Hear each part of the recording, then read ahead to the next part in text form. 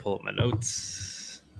All right, we're live. Another episode. Excellent. Of Monero Talk.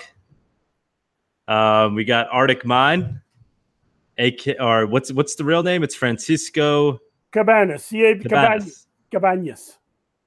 And what's the handle mean? Does it have any meaning? Originally, it had a meaning. Okay. The meaning was I was living in Prince George. I was buying Bitcoin in the middle of the winter. The process in Canada meant you go to a bank, you withdraw, say, $200, and then you go to another bank and deposit it into the exchange. You do that in minus 30 to minus 20 weather. By the time I get home, my hands are freezing. I stick them behind the mining to warm up. So I basically had my computers with GPU mining for Bitcoin at the time. And so I would warm up my hands by sticking it behind a Bitcoin mine. That's a good story. Yeah, so that's why I came up with the concept. Do you still mine? Very seldom.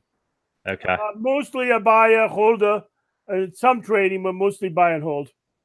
So you started in Bitcoin, and then how did you transition over to Monero? Monero. Oh, okay. I started in Bitcoin in 2011. That was in the fall of 2011. Then those days you could buy a Bitcoin for like $5, $2, $3, that kind of stuff. And I approached it from the perspective of, I'm an investor, how can it fail? So I spent an incredible amount of time studying Bitcoin and looking at its strengths. And I found one weakness, scaling. This thing does not scale. You had to hard fork it in order so people can use it. By 2014, I was doing research on Bitcoin scaling. I came across Monero. Totally by chance, I posted on Bitcoin Talk. I said, okay, fine, I'm going to take a look at this. I used to be a Bitcoin maximalist.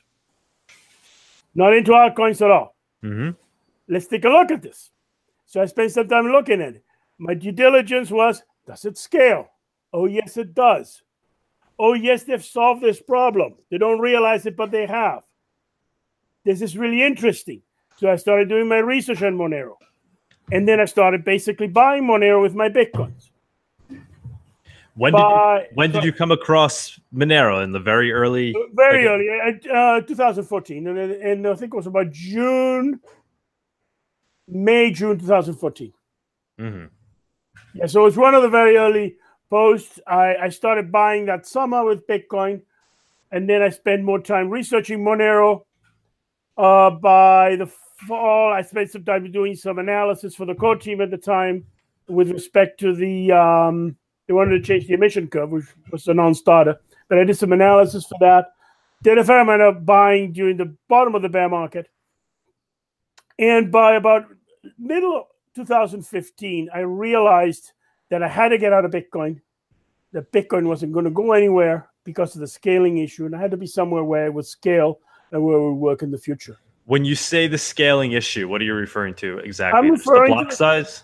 I'm referring to the simple fact that Bitcoin has a hardcore coded block size that limits its growth, and that's hard-coded into the protocol.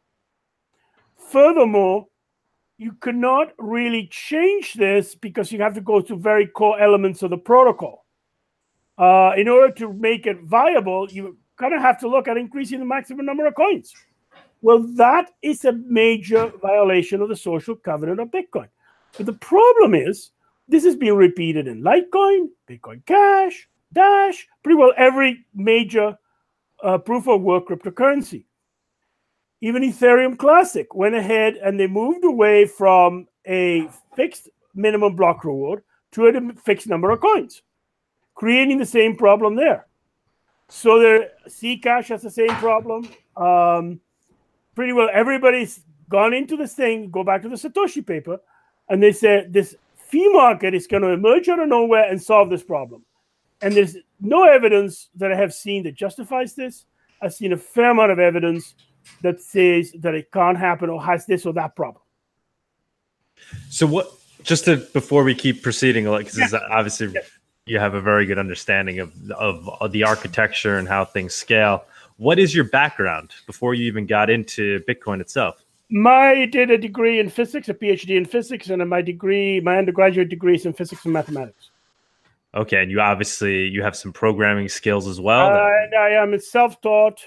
I mean, I started programming in the 70s with punch cards and Fortran, assembler. So I'm self-taught programmer, basically, because in those days you have to learn how to code on your own. It wasn't even taught in university, right? To a large degree. It's something that you learn at work, kind of thing. Right. So I have a lot of experience from coding from that perspective. I don't do a lot of coding. I'm only advice in this sense, but I understand all the concepts. Gotcha. Like I said, I basically, my background in programming is Fortran and assembler.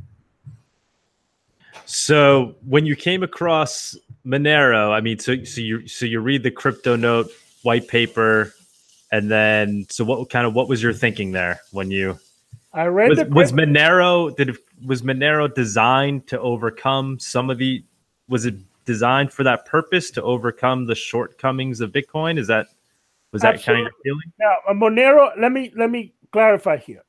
CryptoNote and the CryptoNote block paper, for example, Bitcoin does not fully overcome this shortcoming in Bitcoin. And the reason is they still stuck with the maximum number of coins.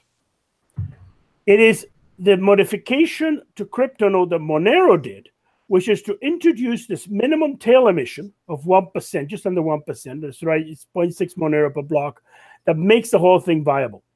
Without the tail emission, the adaptive block size limit, the CryptoNote adaptive block size limit, will fail and the coin will become insecure. In fact, that's what my research has been involved in the Monero project essentially has shown to me. So I didn't realize that. So CryptoNote had the adaptive block size, but it didn't have the tail emission component? That's correct. The tail emission component was introduced by Monero. And that's a critical, and it was a very strong foresight. I have a lot of credit to the early core team, because I wasn't involved in this at all, that they came up with this. Because this makes Monero viable. Mm-hmm. And so you weren't involved in that process at all, or you kind of watched? Okay. I was not involved. I mean, I was even at the time hadn't even realized it was necessary myself. I even questioned it at one point. But it was explained to me. Javier Smooth, for example, great. He explained to me, no, this is why we have to do this. This is needed. And then I started to understand it once I really spent the time looking at the problem, because my involvement in the core team since 2006 in Monero has been primarily on the scaling question and the fee structure. Well, the way the fees are set in Monero, the total fees per block are proportional to the block reward. If the block reward goes to 0, so do the fees. There is no possibility of the Satoshi fee market. Mm-hmm. That's how scaling works in Monero. Gotcha. Are there other components that Monero has that the original CryptoNote white paper didn't really talk about in terms of architecture? Like, how different is Monero from original CryptoNote? Yeah. Very. I mean, apart from this first key question, then we have confidential transactions, or ring confidential transactions. We have, which is not part of CryptoNote. Mm-hmm. We now have a bulletproofs, which is not part of CryptoNote. We have minimum minimum number of rings. This is a Monero innovation, which is not going to become fixed number of rings, not part of CryptoNote. So that's just the start. Mm-hmm. So there's a lot in Monero. Monero's evolved a lot from the original CryptoNote over this 4-year period. And so how did you become part of the core team? I was invited. I was asked to join the core team. I was involved in a lot of postings on Bitcoin Talk on this very issue of scaling. Mm-hmm. And I also did some work, as I said, for the core team in a couple of other things. Primarily, or initially, was regarding the emission curve analysis. And I was invited to join, and I decided to, so this is something I can do, I can contribute to. I should point out that one of my requirements for being involved in the core team is that Monero be what's called, and I'm quoting FinCEN here, a decentralized virtual currency. By that, I mean there is no pre-mine, there's no founder's reward, there's none of that. It's all an open source project without all the money that goes to the miners and then it gets sold through the mining process. There is no core team control of emission that is then distributed in this or that direction. And that's a very serious and very important regulatory issues, by the way, and risks, which I wasn't prepared to take. So I would not touch anything that's got a minimum, a sort of a founder's reward, or a pre-mine, or a post-mine, or a mid-mine, or an ICO, this or that nature, or some kind of token sale or whatever. I would not touch that. Do you consider any other projects fitting into that category other than like Bitcoin? Bitcoin, Litecoin, Bitcoin Cash actually still meets that criteria. Dogecoin.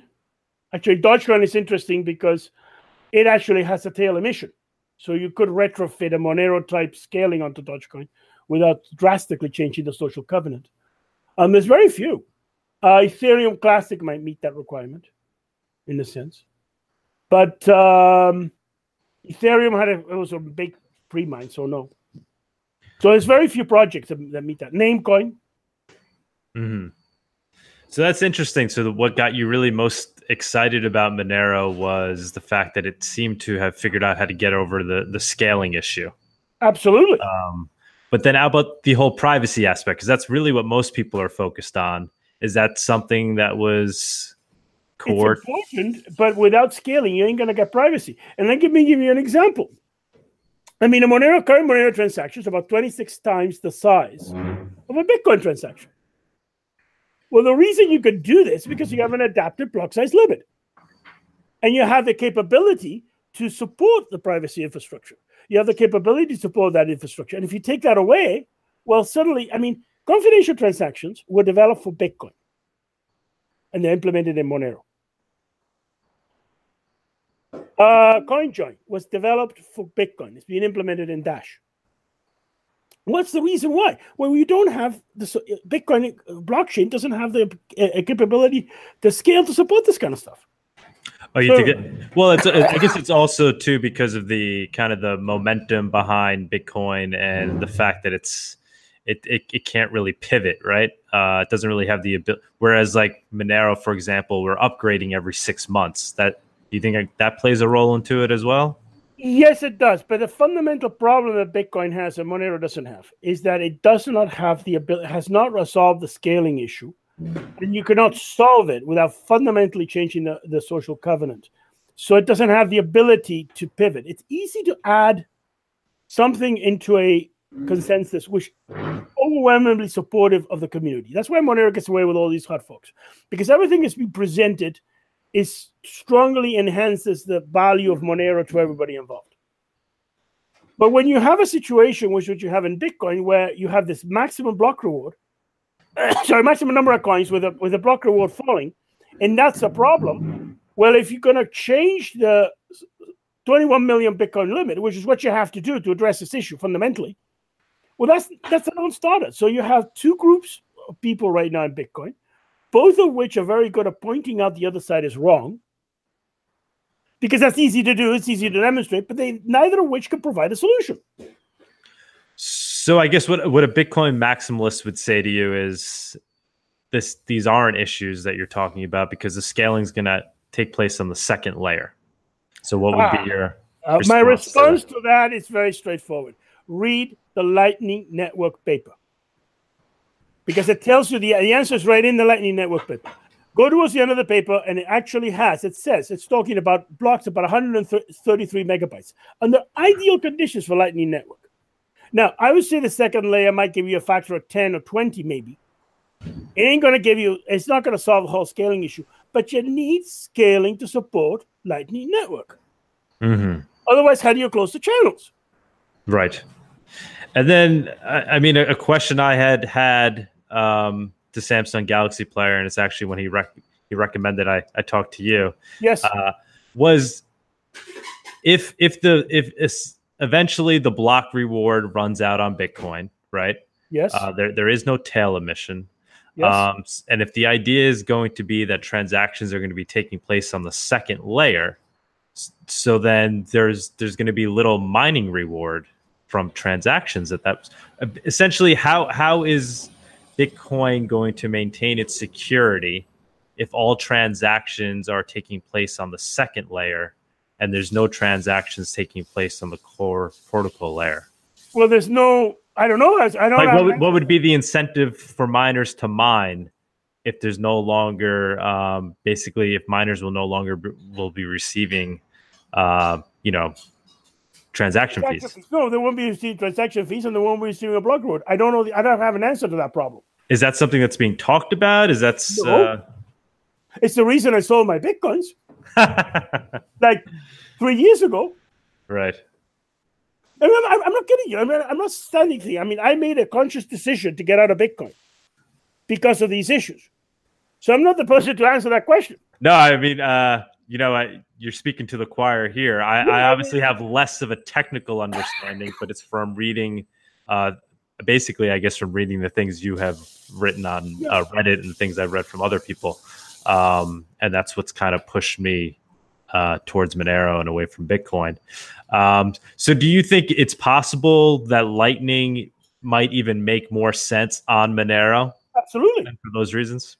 Absolutely. And in fact, globally, and this they're working on a project precisely to do build these kind of second layer structures. Now, let me say something. I see Lightning as something that's quite useful for certain applications. I'll give you an example where I see a really powerful Lightning application. And that would be where you're making regular payments to somebody else. You open a channel with a merchant, let's say you're on regular payments. That's great. It is not a replacement for scaling. It is a tool, and a very useful one, and actually has some privacy advantages in Monero, because if you make a lot of payments from one person to another, that could actually be attackable from a privacy perspective. So Lightning could actually be very useful in Monero. But it is not a replacement for on-chain scaling. But you think it will? Do you think it will improve fungibility on Bitcoin? On Monero, yes. No, on Bitcoin. I don't know. I honestly don't know. Bitcoin has more problems than fungibility right now. To be honest, fungibility is a problem because everybody's figured out how to do all this chain analysis on Bitcoin, which is destroying fungibility on Bitcoin. Mm-hmm. Lightning might have some advantages, but I don't see Lightning as a fungibility solution in Bitcoin, primarily because it does involve third parties. People have to open channels, close channels. So there's people you can regulate there. Mm-hmm. Now, I'm not saying that it's going to be regulated. I'm not saying that, for example, that Lightning nodes are going to be considered MSBs, but they could be. It's a gray area. So I'm not sure the fungibility is going to really be a big gain in Bitcoin there. Mm-hmm. I don't see it. It'll take some pressure off the main blockchain if they can get the channels to close, but there's the stability of the channels. If you cannot get the channels to close, the whole thing collapses.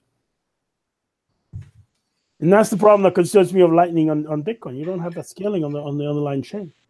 So do you think this is something that's going to start to become, it's kind of being ignored right now, right? Very much so. Yeah. So at what point will everybody kind of open their eyes to that? Well, I suspect two things are going to happen. The first thing that's going to happen is people have not paid a lot of attention to Monero as a scaling solution. And the reason they haven't done this is because Monero transactions are 26 times the size of a Bitcoin transaction. Mm-hmm. So how on earth can this thing scale? It's very easy to shoot it down. This, of course, ignores another important fact, which is when I talk about scaling, I talk about protocol scaling. And by that, I mean I talk about the protocol supporting scaling as opposed to the current technology, because technology has changed a lot. Like, just to give you an idea, in the period of time that the Bitcoin block size debate has been going on, which is 8 years, the bandwidth of user bandwidth has increased by a factor of 26. You can check Nielsen's law. Wow. That is the difference in size between a current size Monero transaction and a Bitcoin transaction. Right. So you're saying that there shouldn't be concern about scaling on the protocol level. The concern should be for the protocol, because the protocol needs to support scaling rather than being focused about current technology, because current technology is already changing. The goalposts are moving as we speak. The goalposts have moved for the last 70, 100 years. And so what's critical, protocols and business models don't change, but technology changes. Mm-hmm. So the reason I believe that it hasn't been looked at is because of this huge transaction size. So I think Bulletproofs is going to really bring down the transaction size, and people are going to suddenly realize, wait a minute, Monero can scale. Because then they're going to look at fees are going to go down because transaction sizes go down. So that's going to open the door to this. There's a huge amount of denial because it's not just Bitcoin, it's Litecoin. It's Bitcoin Cash. Mm-hmm. It's Dash. There's a whole bunch of other coins that are in the same situation. Zcash. They all have the same problem. Excuse me. It's not just Bitcoin. So do you think that the fundamentals of Monero will eventually allow it to rise to the top? Or do you think we're kind of fighting against the network effect of Bitcoin? And even though Bitcoin has some shortcomings, I guess maybe some people could argue that it's good enough. It's a good enough protocol. And how can it be a good enough protocol if people can't use it? I mean, it's very basic stuff. Right. I mean, the failure level of Bitcoin is very simple. It is people can't use it. Only a small percentage of people can use it. This thing is not going to replace Visa. It's not going to replace any kind of. It's not going to compete. I don't know if I think cryptocurrency will replace. It's not going to compete with these guys because you're limiting the number of transactions per second at a fundamental level. So sooner or later, this is going to catch up. But I don't know when. I cannot say that. What did you think about Fluffy Pony kind of moving away from core and deciding to concentrate more on second layer stuff like Tari? Tari is a great project. I can see why, and it's natural evolution. I mean, and it's a healthy thing because I think that Monero, some people might have thought it's getting way too dependent on one person, and you want to spread it out a bit. Mm-hmm. And I think that's a healthy move. A lot of what he's been doing there, I mean, globally, I think has a lot of potential, huge potential, because it's basically the payment infrastructure that never happened in Bitcoin. Mm-hmm. And that's the on-ramps to, and Tari is the same sort of thing. I mean, you're building something on top of the second layer solution. So yeah, I think it's healthy. It's a good evolution, I think. And he's not totally abandoning Monero by any means. He's very involved, but he has to phase out. I think it's a good thing. It's a healthy move. It's a very healthy move, actually. Do you continue to communicate with these core guys? Absolutely, on a regular basis. I'm on, we're on all the time dealing with all sorts of things and with other members of the community. I mean, it's an ongoing issue. Mm-hmm. There's a lot of things that come up behind the scenes that you have to sort of work on, issues that are raised, etc. Mm-hmm. So, I mean, just trying to understand the big picture more. At what point do we kind of get?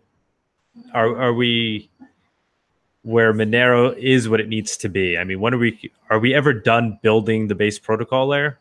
I believe eventually we will. I think there's an evolutionary effort with cryptocurrency, just as it's with any type of software.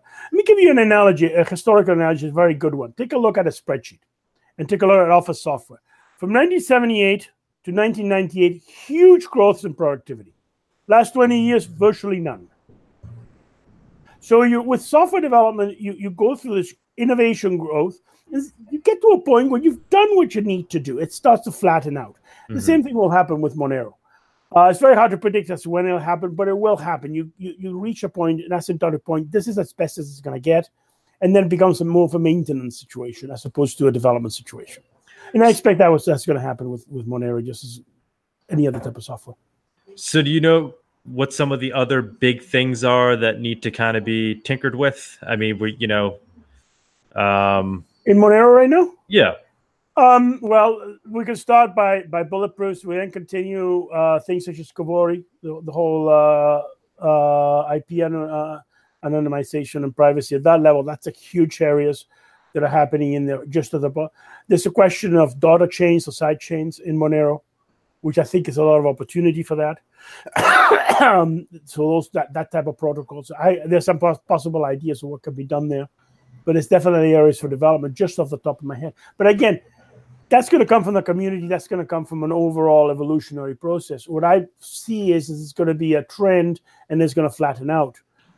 Can I predict exactly what's going to be? No, I won't be able to say that.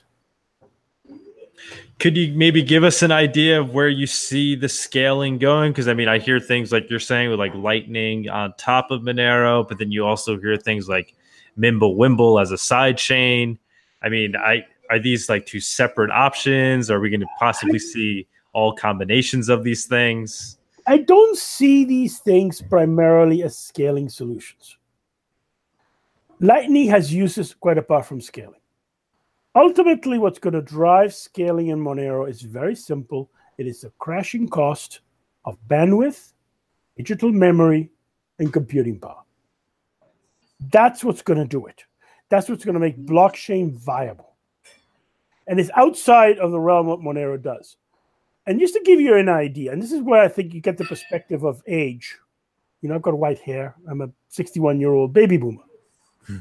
Well, I'm old enough to remember when people send telegrams as a normal means of communication, and where you pay like $10, $20 a word, and where you had telegram style, where you actually write to minimize the number of words. And at some point in time in the mid 19th century, it was like $2,000 to send a 10-word message from Britain to the US. Mm-hmm. So what's happening is we're seeing this falling price of the cost of keeping the ledger, to make it a simple way. Just to give you a longer term example, I recently, about 20 years ago, I got a friend of mine gave me a 286, which was obsolete at the time, and I've been restoring it lately. It had a 10 megabyte hard drive, which at the time in the 1980s would have cost you somewhere in the neighborhood of 10,000 Canadian dollars. A year ago, I bought a 10 terabyte hard drive to back up blockchains and all, etc., for about 700 Canadian dollars. And this is a high end. Mm-hmm. That's a factor of over 10 to the 7 in the cost of keeping the ledger. And we're talking basically roughly 30 years, about a generation. So, for example, to go from a centralized ledger to a decentralized ledger, let's say you have 10 to the 5 nodes, which is more than enough. Monero, Bitcoin have way less than that. That means it's 100-fold increase in the cost of keeping the ledger. But now your cost goes down. You have 100,000 copies of the ledger, but the cost per copy goes down by 10 to the 7. Mm-hmm. So the net effect is a reduction in price by 10 to the 2, by 100-fold. That's interesting. That's kind of the perspective one has to take. So credit cards. Is this a calculation that you just like kind of back of the napkin ran, or napkin right now? You could do it, and you can go ahead as far as you want. I mean, you go back into the 50s. I think even Satoshi himself, right, in the early days when he was on the forums, he was talking about basically technology catching up and making comparisons to, you know, the fact that we couldn't run a video on our computer, and now we're right. He understood. Satoshi understood that extremely well, which is why he was not concerned about scaling. The problem was, but you go back to the 1950s, and they're loading this 5 megabyte hard drive with a forklift onto one of the biggest planes at the time, one of the Electras or something, through a hatch. There's a picture of this. Oh, there's a picture of the IBM punch card repository of the U.S. government, which contained about half a gigabyte of data. It's in Wikipedia. They say 4 gigabytes, but they got it wrong. It's about half a gigabyte. And it was like a warehouse with rows and rows and rows of punch cards. And it's half a gigabyte. Right. And I don't think a lot of people have. Yeah, I don't think a lot of people obviously don't have that perspective because they've only, Well, they haven't seen the whole transition. They haven't been in tech. Like the longer you've been around in tech, obviously, the longer that you're going to realize these things. But what I'm saying is that we're talking this huge growth, and it's no obvious end of it changing. Like we're talking about, like you've got a smartphone or you've got an SSD drive. That's 3-dimensional chips, not 2-dimensional chips. So Moore's law's right out of the equation because now we're going from a 2-dimensional chip to a 3-dimensional chip. Like Oh wow! So you're saying Moore's law is really no longer a restriction at this it's point? no longer applicable because it's Moore's law is just part of the equation. Right? Like Moore's law started in the 1960s and it's probably ending around now. But we're moving to three-dimensional chips, which is actually means that you have far more densities, and you also have the CPU processing power goes into the memory. Excuse me, which means that you're going to have even higher and higher computing rates. So, but look at bandwidth. I mean, people are putting fiber to the home all over the place. But don't be fooled by this. Fiber to the home, sure, the provider said we're going to go 300 megabits a second. I think it's capable way into the gigabits. Because basically what they did is they pushed copper to its maximum theoretical limit before they went and put fiber in. So, no, I see these trends continue. So that's where scaling is going to come from. Mm-hmm. So what do you think Monero needs to be concentrating on? Monero as a community. So rather than running around with chickens without heads like everybody else in the crypto sphere saying, what are we going to do about scaling? And I mean, what should the focus be? The focus is what it's doing right now. Yeah. Very, very, very, to be quite specific. I mean, it has to be what it's doing right now. Excuse me. You focus on the privacy, you focus on improving, but you have to realize that scaling is going to get taken care of by technology. There's nothing wrong with improving efficiency, which is what's going on. That's perfectly healthy. A lot of the focus on privacy and anonymity is right on the right track. So it's pretty much on the right track as a community. Mm-hmm. So just keep what we're doing. That's what I would say. I mean, I don't see a need for a fundamental change in the way the community is going. It's basically doing what it's supposed to be happening. Mm-hmm. Maybe it's a good thing we're not focusing on scaling, but scaling is going to get taken care of. But I think people are going to realize that it's taking care of itself. How much longer do you think we're going to be doing these 6-month upgrades? That's an interesting question because that goes back to the prior question: how fast is the protocol evolving? I don't know, but I think eventually it will not be as relevant. Mm-hmm. I expect basically because there isn't a need. It's going to happen as long as there's a need and as long as this product, there's improvements that are really beneficial to the community. And then it will continue to happen. Eventually, I think they might move to a point where the upgrades are relatively minimal and maybe they'll be spaced out. But the reason this is happening is because what's being presented to the community is a significant improvement in what Monero is as a cryptocurrency. That's why it's happening. Mm-hmm. And if that stops happening, the community is not going to go for it. Mm. So, and how about in terms of using the 6-month upgrades to kind of stay ahead of the ASIC miners? Do you think that's a good approach? Do you think that's the right approach? It's necessary? It'll buy us time. It's buying us time. But what is also happening right now is there's some very interesting work being done in developing adaptive algorithms. And there's work being done by HYC. Which there's a lot of very interesting work in that area has been done. One of the I'm losing your light here, by the way. I don't know if you know. Okay. Yeah. One of the things that is happening is that there's a lot of work in the community, and that's also creating a lot of uncertainty to the prospective miners because there's a very strong support in the community against ASICs, which was much stronger than it was, say, a year ago. I mean, the community is being radicalized against ASICs, to put it bluntly. Mm-hmm. By the way the whole thing was introduced, by the way the ASICs were introduced, and so on. So I think someone trying to create an ASIC in Monero is facing much more, it's less a question of the technical issues, and more a question of the fact that you don't know what the community is going to do to put you out of business, basically. That's a huge uncertainty that's created. Mm-hmm. But yes, I think there's a lot of work in the community that is going to make that no longer really needed. But it's happening. I can't predict what's going to happen. I just believe it's going to happen. There's a lot of very smart people looking at this problem right now in the community. I would not want to bet against them. This is what an ASIC manufacturer has to do. What'd you think of the last fork where the ASICs kind of branched off and continued to mine the old coin? I mean, do you have any thoughts on that? Well, I was one of the few members of the community that believed that that took the approach of feeding it to the bears, naturally. And by that, I mean dumping the thing. And I made some money on it. I don't make any bones. So there was a way to, at the time, can't be done now, but at the time, there was a way to extract it without impacting the privacy of Monero. So you could basically create very large ring signatures, and then you could avoid you could have enough of an overlap that you have enough of an overlap that allows you to not disclose the key that was common.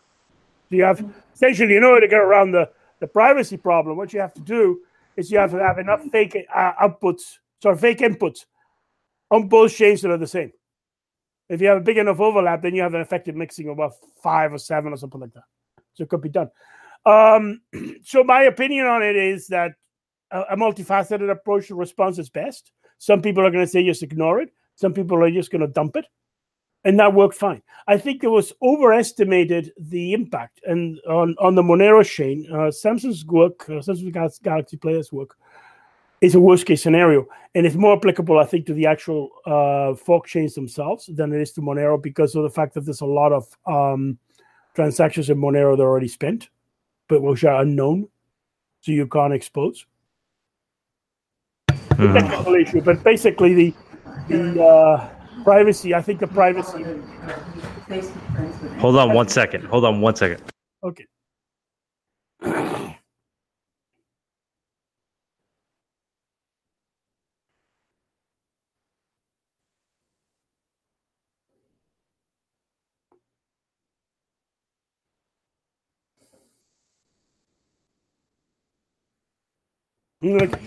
Sorry about that. No problem. All right. So what do you think? Yeah. You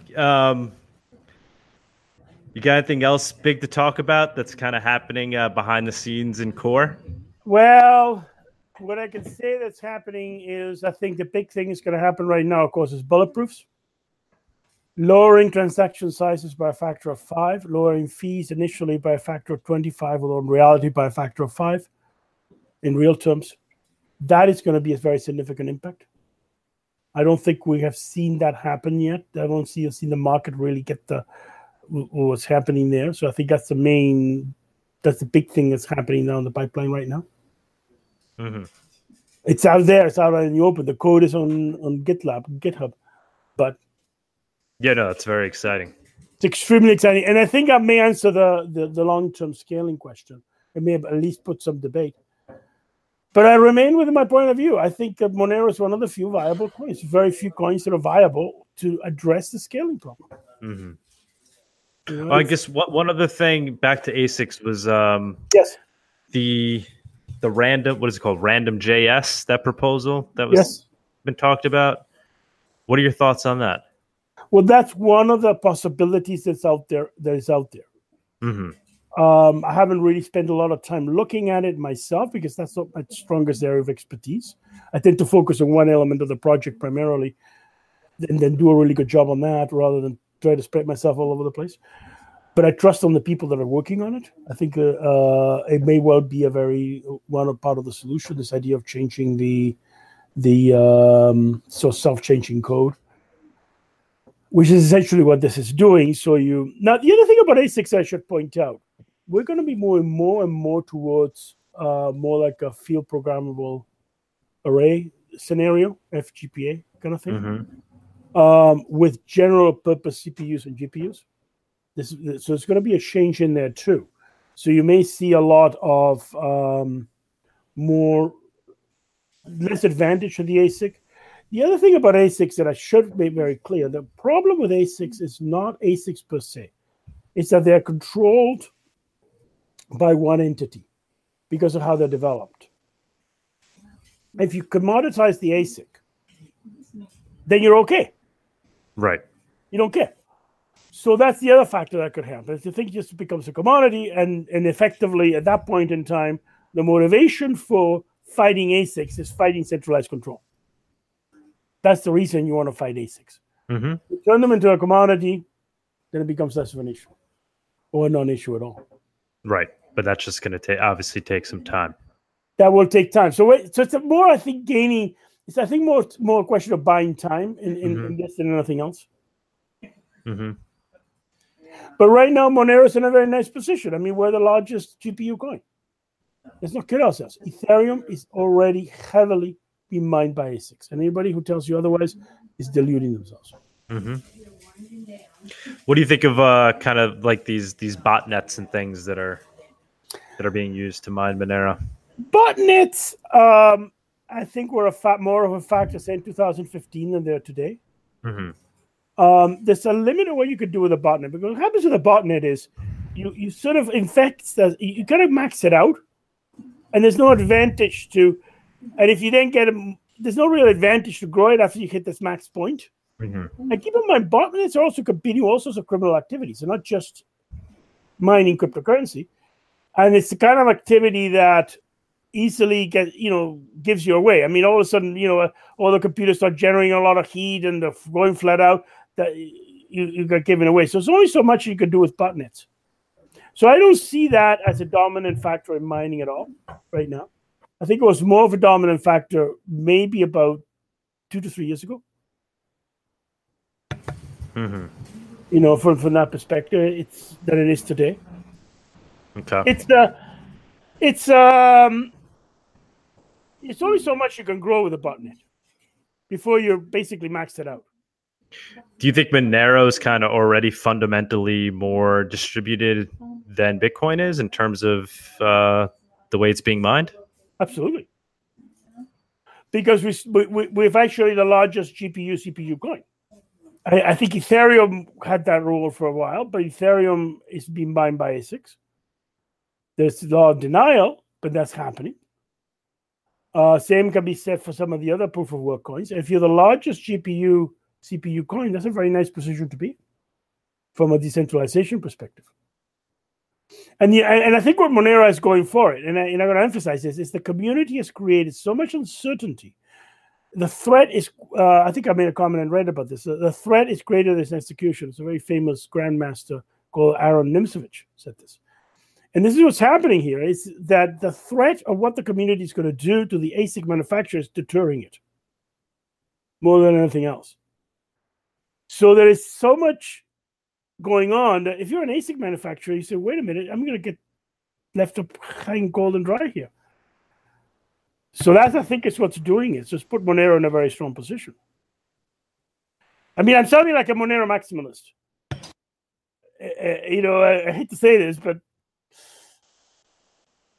I've lost your sound. I'm still losing sound. Not getting your sound. How about now? Yeah, now you got it. Okay. I think a lot of people are starting to listen to these things that you're talking about, and even Bitcoin maximalists, I think, which is another question I have. I mean, do you see Bitcoin maximalists or even people in the developer world kind of taking Monero more seriously now? Well, they already are. A lot of people are. There's a lot more interest. There's a lot of people that work for there are developers in Bitcoin that look at Monero. The thing about Monero is a couple of things. First of all, it's not just the developer world; it's also in the exchanges. It's because it didn't follow the Bitcoin protocol. It's also harder to, if you want to start an exchange and you want to add Monero, it's a lot more work than if you want to add, say, for example, Zcash or Dash. It's a lot more effort. So that's been a downside for Monero. But I think with time, more and more people are looking. We have a very strong developer community. We have a very strong. There's also a lot of people in the periphery of the developer community of Monero. So there's a lot of seriousness. And quite honestly, if you want to look something different than Bitcoin in a proof of work cryptocurrency, there aren't that many choices. But are we pulling over some of the Bitcoin core guys? Are they starting to think about? They've been contributing. Working for Monero, like contributing to Monero? They've been contributing. There's been other people in the Bitcoin core that has been contributing to Monero. Oh yeah, there's contributions from that area, absolutely. And that's a good thing. It's a healthy thing. What do you think of the kind of, everybody always says, if Bitcoin fails, then they all fail. The experiment of cryptocurrency as a whole fails. Do you think that's a true statement? I don't agree with it, but there's a danger. But I think there's a bit of perception there because we're still very small. I mean, Monero is basically right now about 1.5% the size of Bitcoin, something like that. So Bitcoin's already failed. I don't kid you. If you read the Satoshi paper, Bitcoin was designed as a peer-to-peer cash that can be used electronically. It has failed at that. There's been a lot of work to keep its value by turning it into a store of value, a first layer for second layer solutions, and that's fine. I mean, they've helped preserve the value of Bitcoin. But if you look at the Satoshi paper, and this is right, if I want to suggest people read the Satoshi paper carefully. It's 10 years old. It's going to be 10 years old in a few months. Because it tells you why Bitcoin was created in the first place. That task, unfortunately, I do not believe that Bitcoin can handle the task it was set out by Satoshi. And Monero has a realistic chance of that. That's all I can say. And the reason is, it comes back to the scaling. But to my opinion, I mean, 2012, I remember when there were stores in Vancouver. You could walk into a restaurant in Vancouver, have a meal, and pay for it in Bitcoin. That's not happening anymore. But yeah, everybody claims now it's digital gold, and there's no reason to spend it.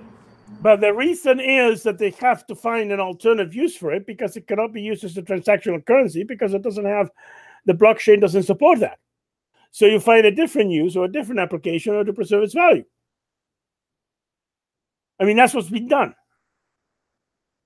That's the reason it has value. So some people are willing to accept that. I'm not convinced that it can function as digital gold. Maybe it can. I mean, Bitcoin is competitive at this point in one area, and that is as a transactional, sort of a reserve currency for crypto, because people buy Bitcoin to buy other things. Like, for example, if I'm selling Monero for CAD or buying Monero with CAD, it's a good chance I have to go through Bitcoin. So, but if that use gets eliminated, that sort of reserve currency use, as I think probably, then that's also going to have an impact on the Bitcoin price. And that's only going to happen as currencies like Monero get more and more exchange exposure. Right, and would Monero then just become the coin that's also used for the store of value at that point because of the fact that it's being used as a currency? So now it has more network effect, it has more underlying value, and then just the fact that it's fungible. I mean, I always thought of gold as being a fungible asset. I would say yes. Fungibility is a very interesting point. I mean, it's a bit of an aside, but the US dollar is fast becoming unfungible. And I'm not talking about cash US dollars. I'm talking about the digital version because they're two different currencies, very different currencies. For example, in the European Union, Russia and China, they're getting together to bypass the US dollar over Iran, which means to bypass the SWIFT system and so on. So that's an example where fungibility has a real impact. And it will have an impact on the value of the US dollar because people are going to move away from the US dollar as a reserve currency because of this. So we've seen this dollar there. So fungibility would definitely make Monero more reasonable. In theory, the justification for value of a currency is actually its transactional use, which then gives it its value as a so-called digital gold. Gold is where it was because it was used as a transactional currency, and it functioned as a transactional currency. That's why gold is valuable, and it still is. And Bitcoin doesn't have that. I don't think it has the amount of history to justify that, to transition so fast into sort of a digital gold. So I would argue that it could well be that Monero could give Bitcoin a run for the money on the digital gold side. The one negative, people think was Monero's got inflation. It's got this 1% per year inflation. Well, that's less than the inflation rate of gold. But it's a perception that it is in there, which is, I think, what's keeping the fixed maximum number of coins with value. Where did Ethereum Classic go from a fixed minimum block reward to a fixed maximum number of coins? Well, I'll tell you why. My real suspicion is because the hedge fund managers told them, hey, you need to do this in order to sell Ethereum Classic. So that's the reason. And I mean, and then the whole point is kind of moot anyway. I mean, if you can't run a blockchain, because if the architecture doesn't work, and you need that tail emission, then doesn't matter what the economics say, right? Yeah, I mean, obviously, in an ideal world, it would be great if we could have this completely fixed digital asset.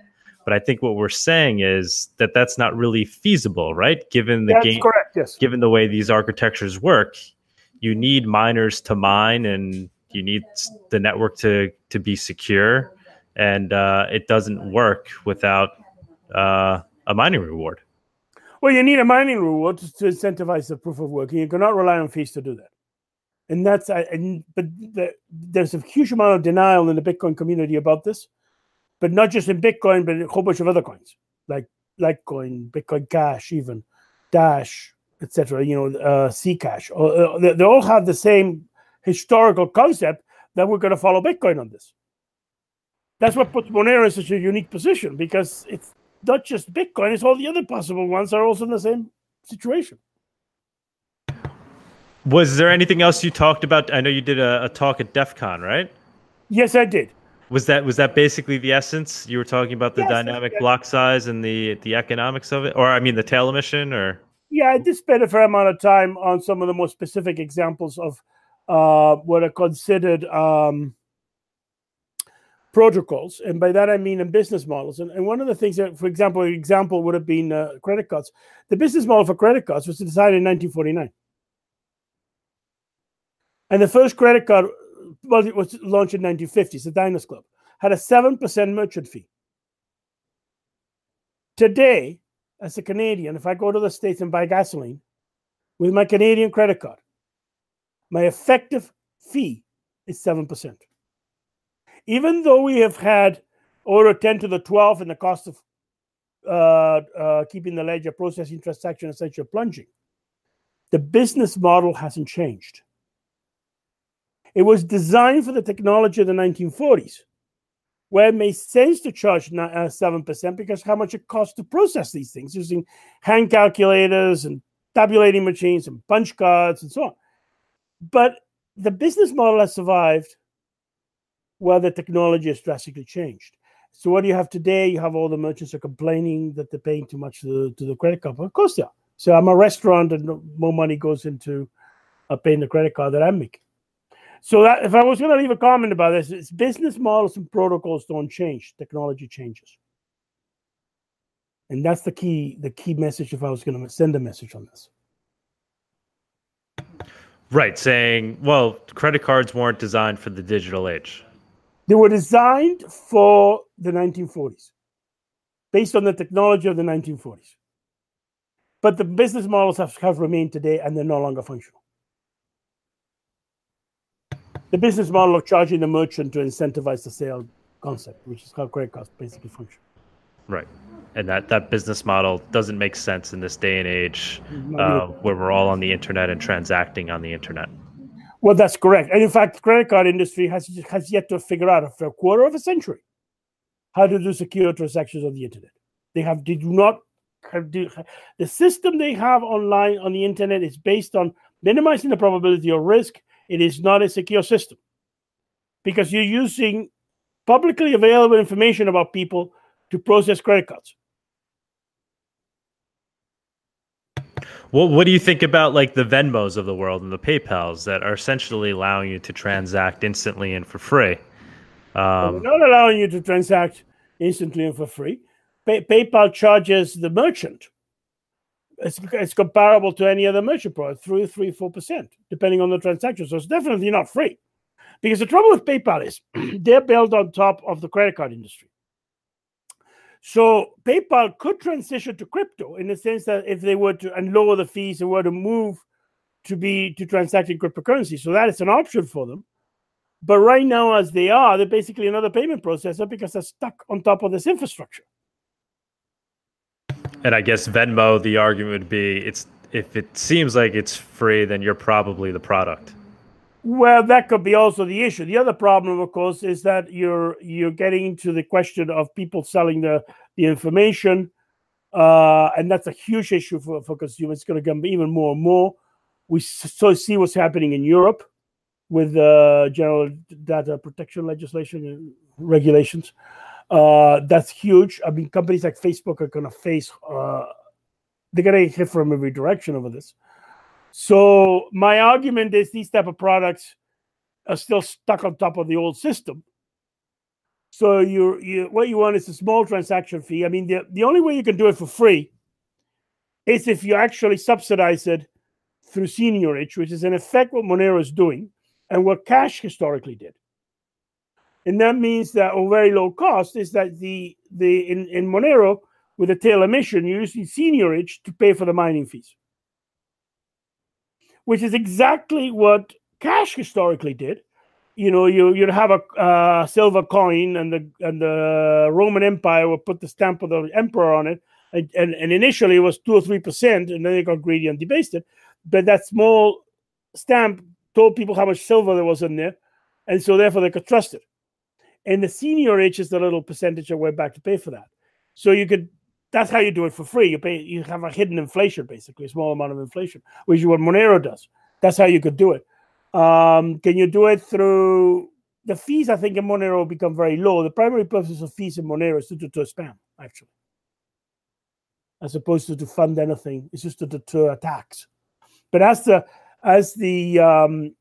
what happens is if the block size increase, the fees per transaction fall proportionately, so it'll be very, very low. Sounds like a good design to me. Like I said, I think it's the strongest design right there on the market today, and I do not say that lightly. All right, I think we should maybe end on that point. Sounds good. Yeah, thank you very much for taking the time. You're very welcome. I apologize. I didn't have a perfect studio over here today. Some interruptions. I have to get around my issues with proprietary software such as Chrome. Okay. Like, okay, you have to do this and this and this and jump through all these hoops just to communicate with somebody. Well, there's something wrong with that. Yep. But I would love to be able to reach out to you again in the future and have you back on. Absolutely. All right. Yeah. So, well, thank you very much, Francisco. It was a pleasure talking with you, and good luck with everything. Hope to talk to you again in the future. You can take care. All right. Bye.